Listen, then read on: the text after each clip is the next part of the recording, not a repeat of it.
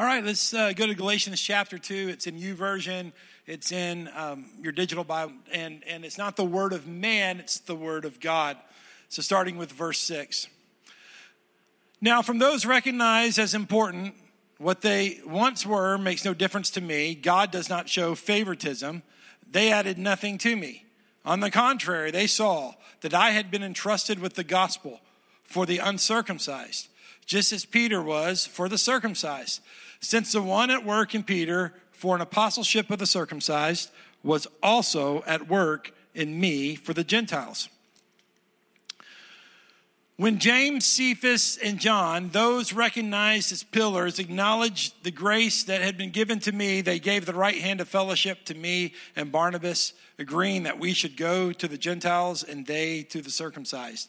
They asked only that we would remember the poor, which I had made every effort to do.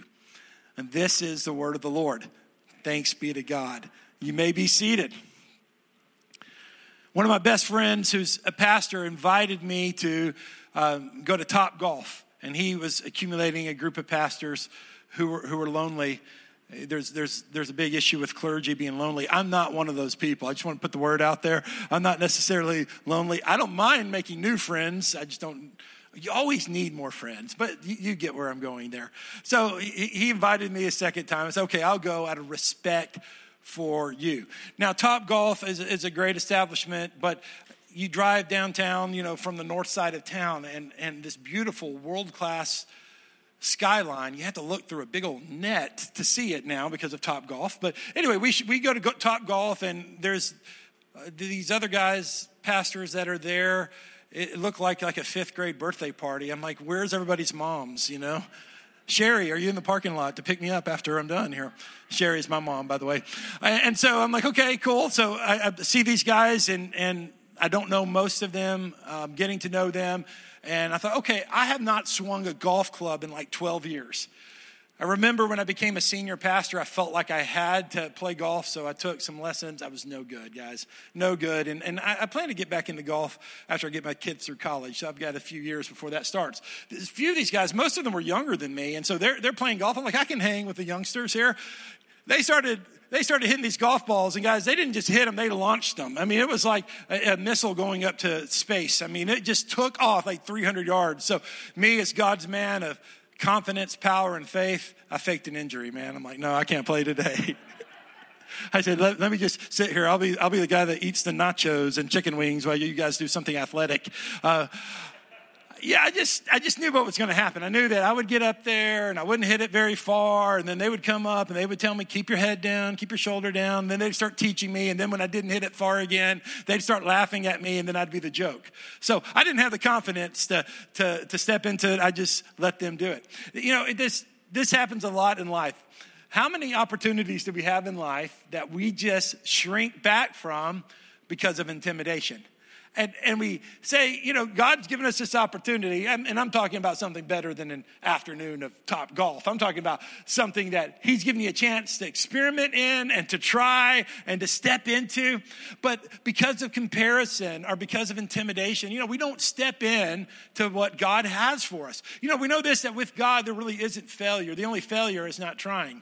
I mean, with God, that when you try something and it doesn't go like you want it to go, he redeems and he works all things for the good, for those who trust him, for those who love him, those who are called according to his purposes. So even your mistakes, God uses. So if we look at it that way, we can be the most confident people in the world. We can just step in, we can experiment, we can try things out, we can take risks because God's going to watch out for us. He's going to look out for us. And Paul is a great example of this. I want you to see right away, Paul's a guy that was not intimidated. He didn't step down when his apostleship was called into question.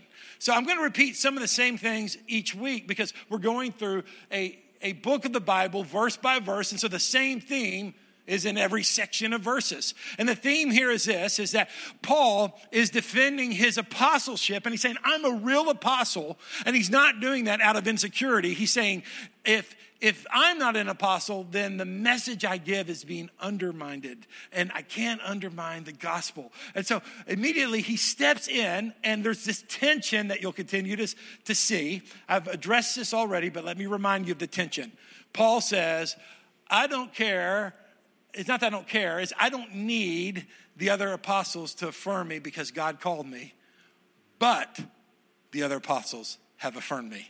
Isn't that interesting? He just says, hey, my call's from God, and I'm doing my thing, and I don't have to have that verified, but it has been verified. And so that brought richness and depth and confidence in the people. So we say all of that is that I want to remind you that most of the people who read the New Testament were Jewish people, even Jewish people in other parts of the Roman Empire. And so there's this theme that continues, and it continues through all the writers. And here's the theme. Jesus is for everyone. Jesus doesn't show favoritism. The gospel's for all people. The gospel's not just for the Jews, it's for the Gentiles too. Here's my first kind of organization point today as I organize these 5 verses. It's this: equal value. This is a theme that keeps coming up in Scripture. It keeps coming up in Galatians. And it's the centerpiece of our faith, is that Jesus is for all people, not for just one nation, not just for one ethnicity. He's not just for the rich. He's not just for the educated. He's not just for those with family connections. He's not just for those who are born in a certain part of the world. Jesus and the gospel and the good news is for the whole world, and it's for every single person. And this gets reemphasized over and over and over again. We love the Jewish people, and they are special, but they're not more valuable. They're just called differently. So it is that a great illustration for how we look at the Jewish people is if we looked at someone who was pregnant that was here in this service. They're not someone that is more important than anyone else, but they are treated with different care because they're more vulnerable.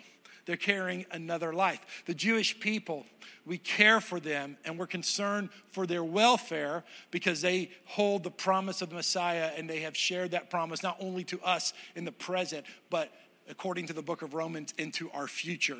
Our future is very much connected with how God and what God does to the Jewish people. I say all of this to acknowledge that the Jewish people are important and Zionism is important, but simultaneously, the message of the gospel keeps reiterating over and over again is that all people are equal under Jesus.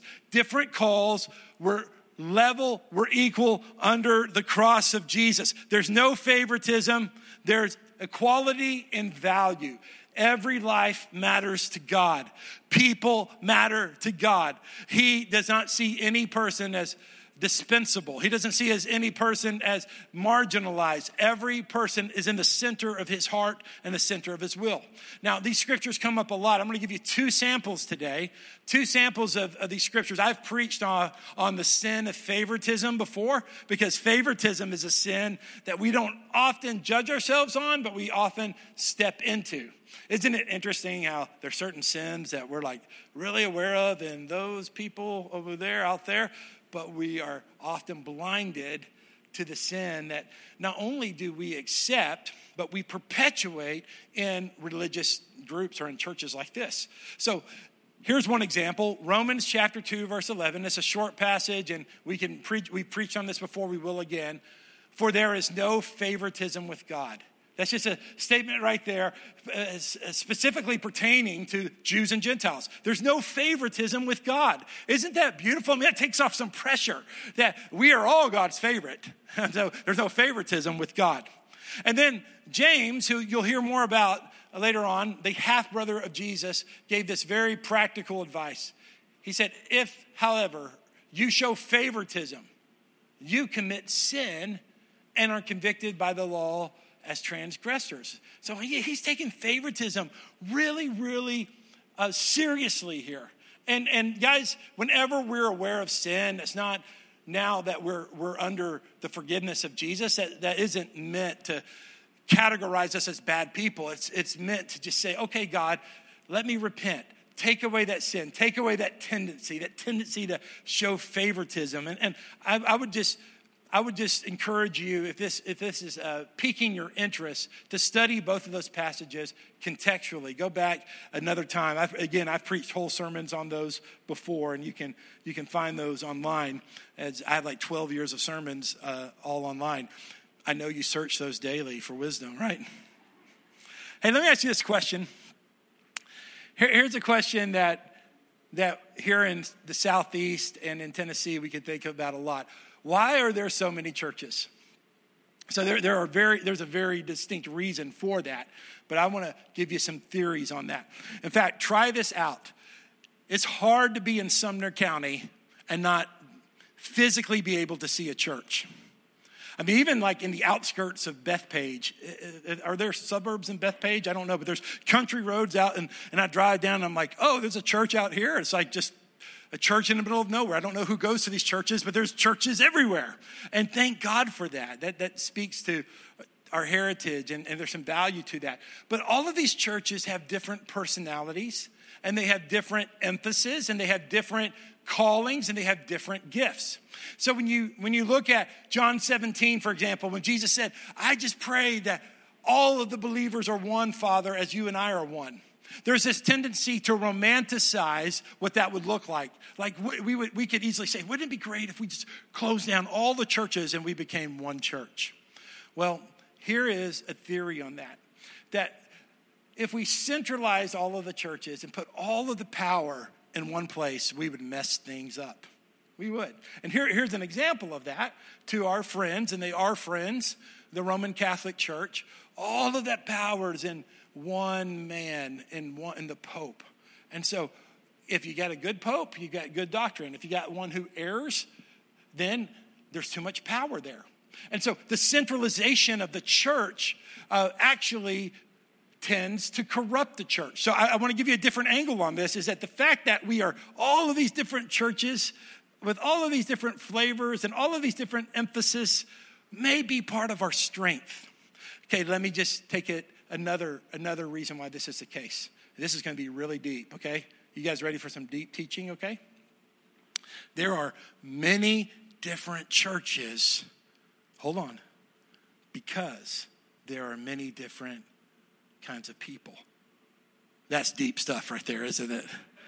I mean, I can just tell you're impressed right now. In fact, I expected this. You know how that, if you hear really deep preaching, some churches have that, this kind of thing, okay? So, yeah, with all of the different types of people there are in the world, and not just people, but cultures and subcultures, and we know this, is that Hendersonville is much different than Nashville. That's become very clear even in this year. And then further up north, as you get to Portland and you get to Lafayette, those are different communities with different people who think differently. And within those communities, individuals think differently. And so God keeps reproducing his church contextually, different personalities, different churches to reach different people. So I want you to churches, diversity, powers, okay? Get you at the coffee shop or something. I do the work of an evangelist. The Bible says to do that. I spent time Friday coming up with an evangelistic plan for our church in 2021. Spent some time to do that. But my natural sweet spot is not necessarily evangelism. In fact, I've come up with some evangelistic events that, like we tried here on a Sunday morning, that just didn't really pop. I mean, they just didn't really go. It didn't feel like us. It didn't feel like us. Like we had like this outdoor barbecue kind of thing, which we should do that again. I'm not saying we can't do that, but I said, let's everyone wear like football jerseys that Sunday, as if we lift up the game of football, Jesus will be exalted or something. And I had this, I had some kind of jersey type thing. I didn't feel really great about wearing it, but I wanted to be a team person. I met a visitor, and she said, "You're the pastor, and you're wearing a jersey," and it just didn't fit me. There's nothing wrong with it. I mean, I'm sure there's guys with churches 20 times bigger than our church who are wearing a Chicago Bears jersey at church today or whatever the case is. But it just didn't feel like me. It didn't feel right. That was part of my experimental time in ministry. So I am called, like I'm a shepherd, I'm a pastor. I do better in discipleship type environments and helping people find their next step with God. I still do the work of the evangelist, but I always grew up in church. And even though I've done plenty of sin, I never had a time in my life where I had like a big rebellious time. I was always right there with the Lord. So I just know church culture. I know church people. I'm ready to go with that. So I'm just letting you know that's part of my call. Some of my colleagues who like came out of drugs and they left the rock and roll platform, and the next thing they know, they were speaking to thousands. They could preach on the book of Leviticus and like hundreds of people get saved. I had the most carefully crafted evangelical service, and it just does okay. But that's okay. I'm okay with who I am. And I'm telling you this because I want you to find your sweet spot in the Lord and not think you should be someone else. Not that you would use it as an excuse to be slothful in another area, but to see God's great variety, that he's called you to do something that you can do, and you are hitting your sweet spot. And here's the deal. If there's something you love to do for the Lord, and if you're fruitful in it, you're probably called to it. It's not that hard. So you experiment, you try things out, and if you're good at something, and you're fruitful at it, that's probably your call. Now, let's go back to the scripture here. Verse 7, remember he had said, okay, I don't need those guys' call. But on the contrary, verse 7, they saw that I had been entrusted with the gospel for the uncircumcised, just as Peter was for the circumcised. So he's saying, guys, I didn't have to have those apostles tell me what to do, but they saw me doing the work, and they saw that Paul, I reached the uncircumcised, and Peter reached the circumcised. This is speaking to our specific assignment in the Lord. What we've been called to do, what we're good at, and what we're fruitful at. You're going to hear in a couple of weeks, there's this couple in our church. They're named Michael and Sonnet Pentecost. And these guys are like outreach warriors. Let me tell you what they do. They've done for probably 8 years now through our church, and they did it years before that just on their own. An outreach to the underprivileged on Christmas morning. Can I tell you that if God told me, Aaron, I want you to organize an outreach to the homeless, first of all, that would be really tough on me. Not because I don't believe in the homeless and not because I'm not compassionate. That sounds like really hard for me.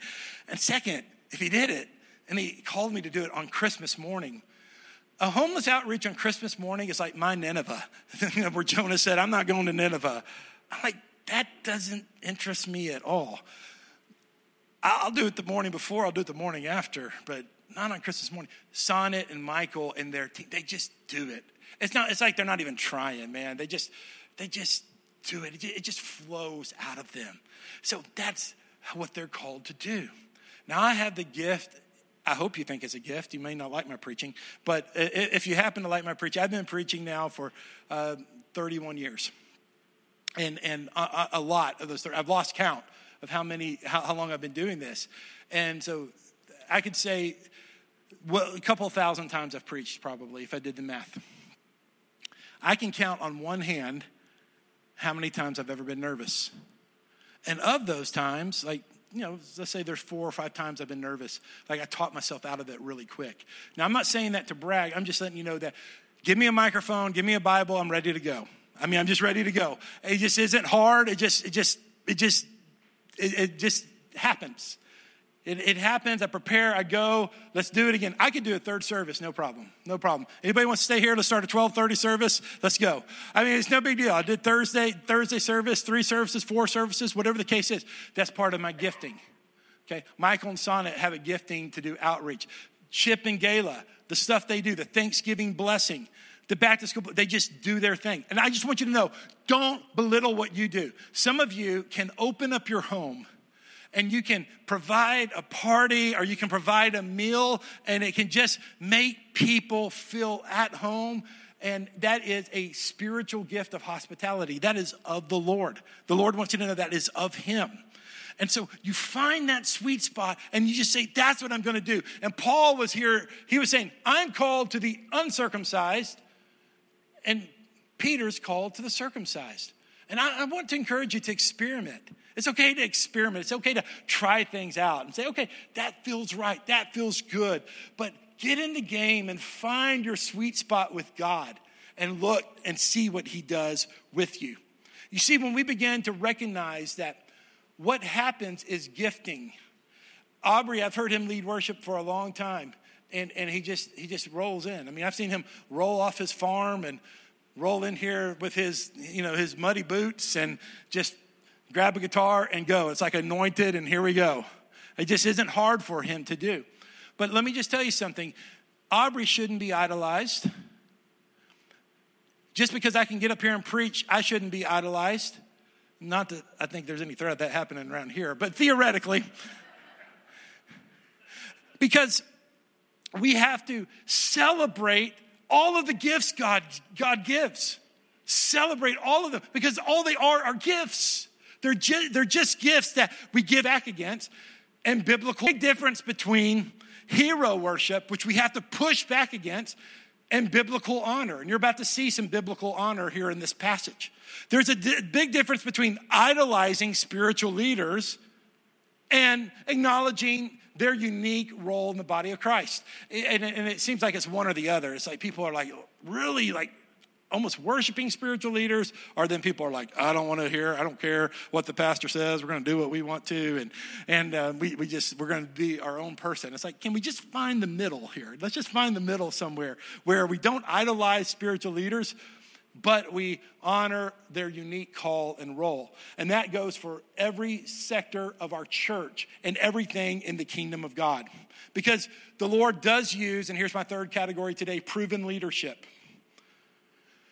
And I keep going back to this tension because the first two chapters of Galatians has that of minimizing spiritual leaders, but then submitting to spiritual leaders. It's an interesting tension that I think we're all trying to live out too.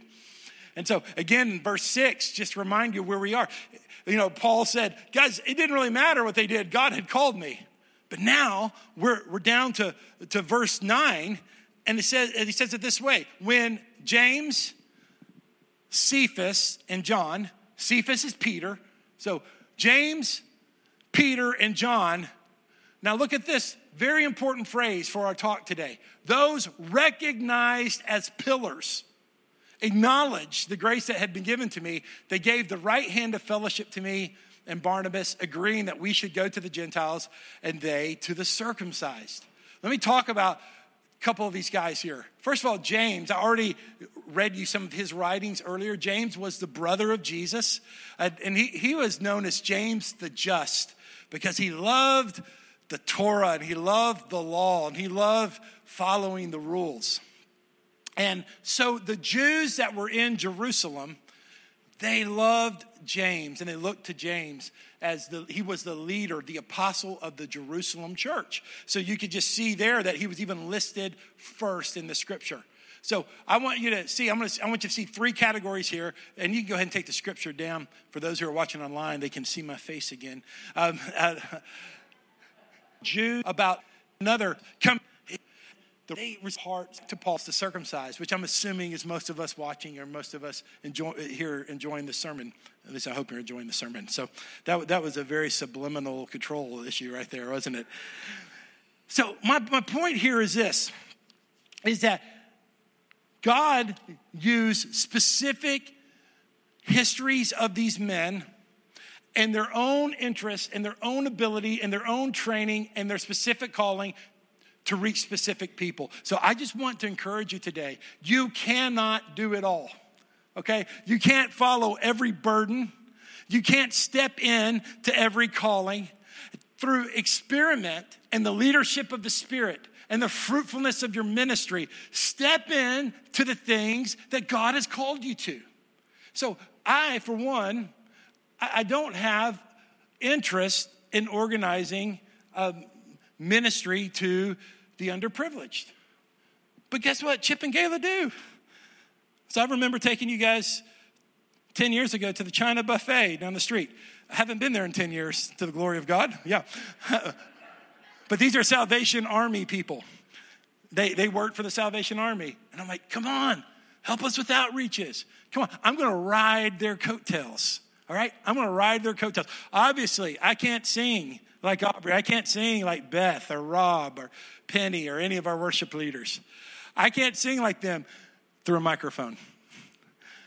But I can ride their anointing. And so it is with you guys. I think about what you guys do with Awana, our 242 leaders. I thank God for Deanna's over decade-long ministry, not just to the nursery age children of our church, to the families of the nursery age children of our church. And it's like art, the way she ministers to those little kids and their families. And I'm saying this, I'm not here to talk about us. I'm here to talk about you. What can you do? What are you good at? What are you fruitful at? What are you called to? So let's step into it. Let's step into the calling to strengthen the church. I want us to look very quickly back to that slide about the pillars of the church. Look at that scripture there. It said that in verse 9, James, Cephas, and John, those recognized as pillars. Time uses me in a prophetic gift. I feel like that when I'm walking close with the Lord, he often uses me in a prophetic gift. And so and most prophetic gifts are just repeating scripture that is timely and good. So I'm praying for these guys. And I said, man, God has made you a pillar in the house of God. And they're like, yes, that's good. And I'm sitting there, my natural mind's thinking, why in the world did I say pillar in the house of God? Because I wasn't aware of the scripture. I was like, what in the world? But it felt good. And I spoke in that you're going to be strong. You're going to be stable. You're going to hold up things. And they were agreeing with me. Well, later on, I look in the concordance of the Bible and I came to the scripture in verse 9. So what this tells me, and this is just a little insight here, is through regular Bible reading, we digest these phrases and these words, and we digest the scripture, and then the Holy Spirit takes this language that we don't even remember in the natural mind, and we speak God's word over people, because this is us being an instrument of God's word, and the sword of the word of the God penetrating people's hearts. And that wasn't just like a prayer like, Lord, bless these men and just be with them, Lord. I was like, I felt Holy Spirit energy saying, you're pillars in the house of God. I'm like, why did I say that? Pillars. I've never used that phrase ever before in my life, but it was in the scripture. I want now to challenge you. I gave you that illustration just to open your heart and mind maybe to that type of prayer. But I want to challenge all of you to be a pillar in the church. Sisters, be a pillar in the church. It's not a male-driven illustration here at all. Peter, Cephas, James, John, Paul, strength, stability, Eunice, Lois. These are read the New Testament. There are many, many female names. Aquila, of people leading in the church, pillars in the church. They're pillars who bring strength and bring stability. Be someone God can use to build a beautiful church. A few years ago, actually it was a long time ago, it was 14 years ago, we did a mission trip to New York City during the church plant before we came here. It was a good trip, and on that trip we ministered to the underprivileged. And nice time her name, because I'm about to criticize her, because she just made the trip miserable. Because she was always saying, after we would, feed the homeless, or she's like, well, that was good, but what is the outcome? And I would say, listen, whatever your name is, she's forgotten now. I'm still here. I'm still preaching God's word, and she's forgotten somewhere. But I told this sister in Christ, I said, Jesus called us to go to the poor and go to the marginalized and to give them a cup of water in his name. We don't do it for the outcome. We don't do it for the outcome. We do it out of obedience. So here's my last point today from the scripture, a continual focus. And in this case, parenthetically, we put on the poor. Because whenever there's a dramatic change in an organization, you got to remember the core values. And so here, we saw this in Acts 15 in the Jerusalem Council, and we see it here today, that he's saying, okay, we're making this monumental change. Gentiles are fully in the kingdom, but don't forget the poor. Look at verse 10. They asked only we would remember the poor, which I had made every effort to do. We know from the book of Acts that a collection was made for the church of Jerusalem. So, guys, I want you to realize this. We don't reach out to what we now call underprivileged or marginalized or people in need because we're trying to get an outcome. We do it out of obedience.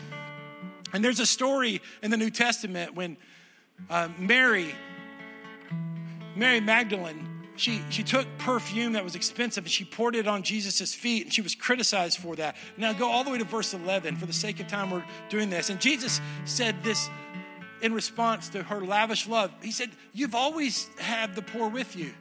You always have the poor with you. You don't always have me.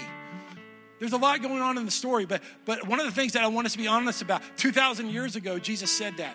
And I want to remind you that 2,000 years from now, if he doesn't come back and set up his reign, there's still going to be people in need. There's still going to be people marginalized. There's still going to be people in our society who are overlooked. There are still some people who need a helping hand and they need a tangible touch. And guys, that is what we're called to do. We're called to engage in this type of work, and we need to engage in this type of work, not for self-fulfillment. You see, that's a big temptation we have, because now helping the community and helping those who are hurting has kind of become something we can put on our resume. I mean, it's something to put on your college application or something to slip into the interview. So a lot of times we want to help people, not to get them the help, but to be known as the person who helped people. Do you see the subtle difference there? And we all are tempted to do it. But we have to say, no, it is not for our glory. And it's not for the name of a church like CIL or First This or Second That or Community Church.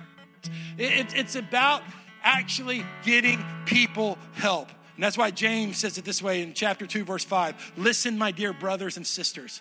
Didn't God choose the poor in the world to be rich in faith and heirs of the kingdom that he has promised to those who love him? So we engage with ministry to the marginalized and those underprivileged, not because it's a trend, not because it's a chance for a social media post, not because we're trying to help ourselves psychologically or give ourselves an emotional lift. We do so because the kingdom of God is there. The kingdom of God is with the suffering. The kingdom of God is with those who don't have enough. The kingdom of God are for those who are waiting on God for the next day. And those of us with options and advantages, we have to continue to find the kingdom of God in our brothers and sisters who are hurting. And that's why we'll continue to have a focus on the poor.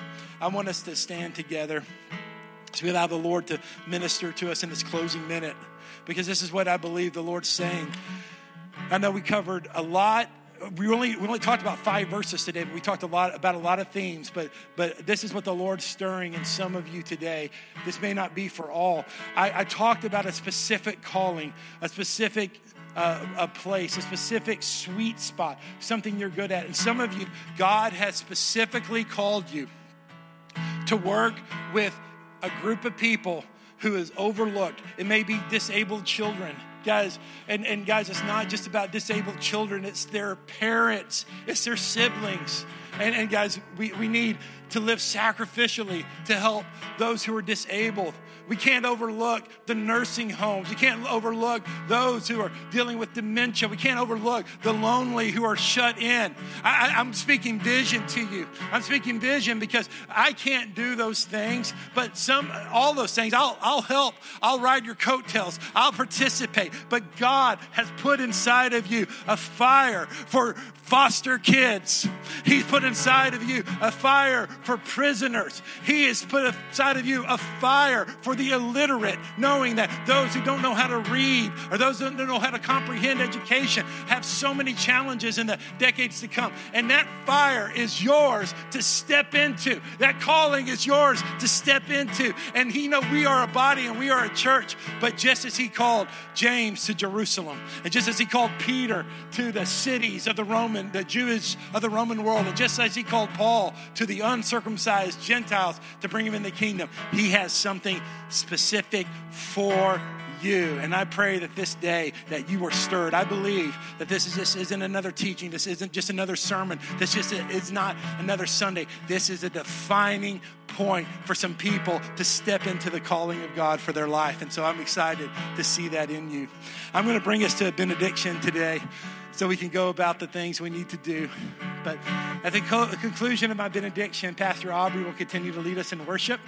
And we'll consecrate these elements. If you took the little package with the bread and the cup, you can take those on your own, and we'll pray for those momentarily. I want to invite you to pray a prayer of confession to the triune God.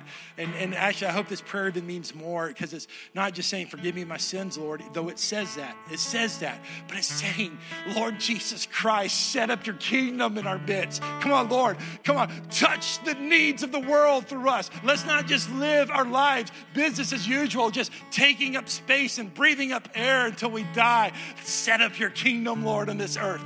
Set up, God, a colony of heaven through us. And so when we say these words of confession, we are aligning ourselves with the character and the heart of God. And so I pray that it means to you what it means to me. If you'd like, you can join me in this prayer.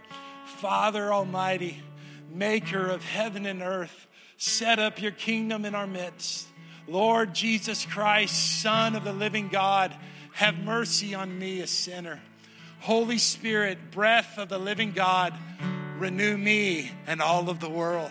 Oh, we're calling upon Father, Son, and Holy Spirit to do his work, to set up his kingdom. So God, Lord, we do pray for the bread and the cup. We consecrate it to the Lord.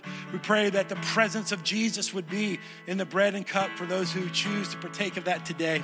Father, I thank you that the word of God has challenged us. It's been like a sword dividing what's right and wrong, God, the cutting away things that don't belong, cutting away thoughts and attitudes that aren't of you. And I thank you, God, for speaking to us through your scripture today. And your scripture is life, and we praise you for it. I'm going to pray this prayer of benediction, and then Pastor Aubrey will lead us in worship. But at the conclusion of this prayer, you are dismissed.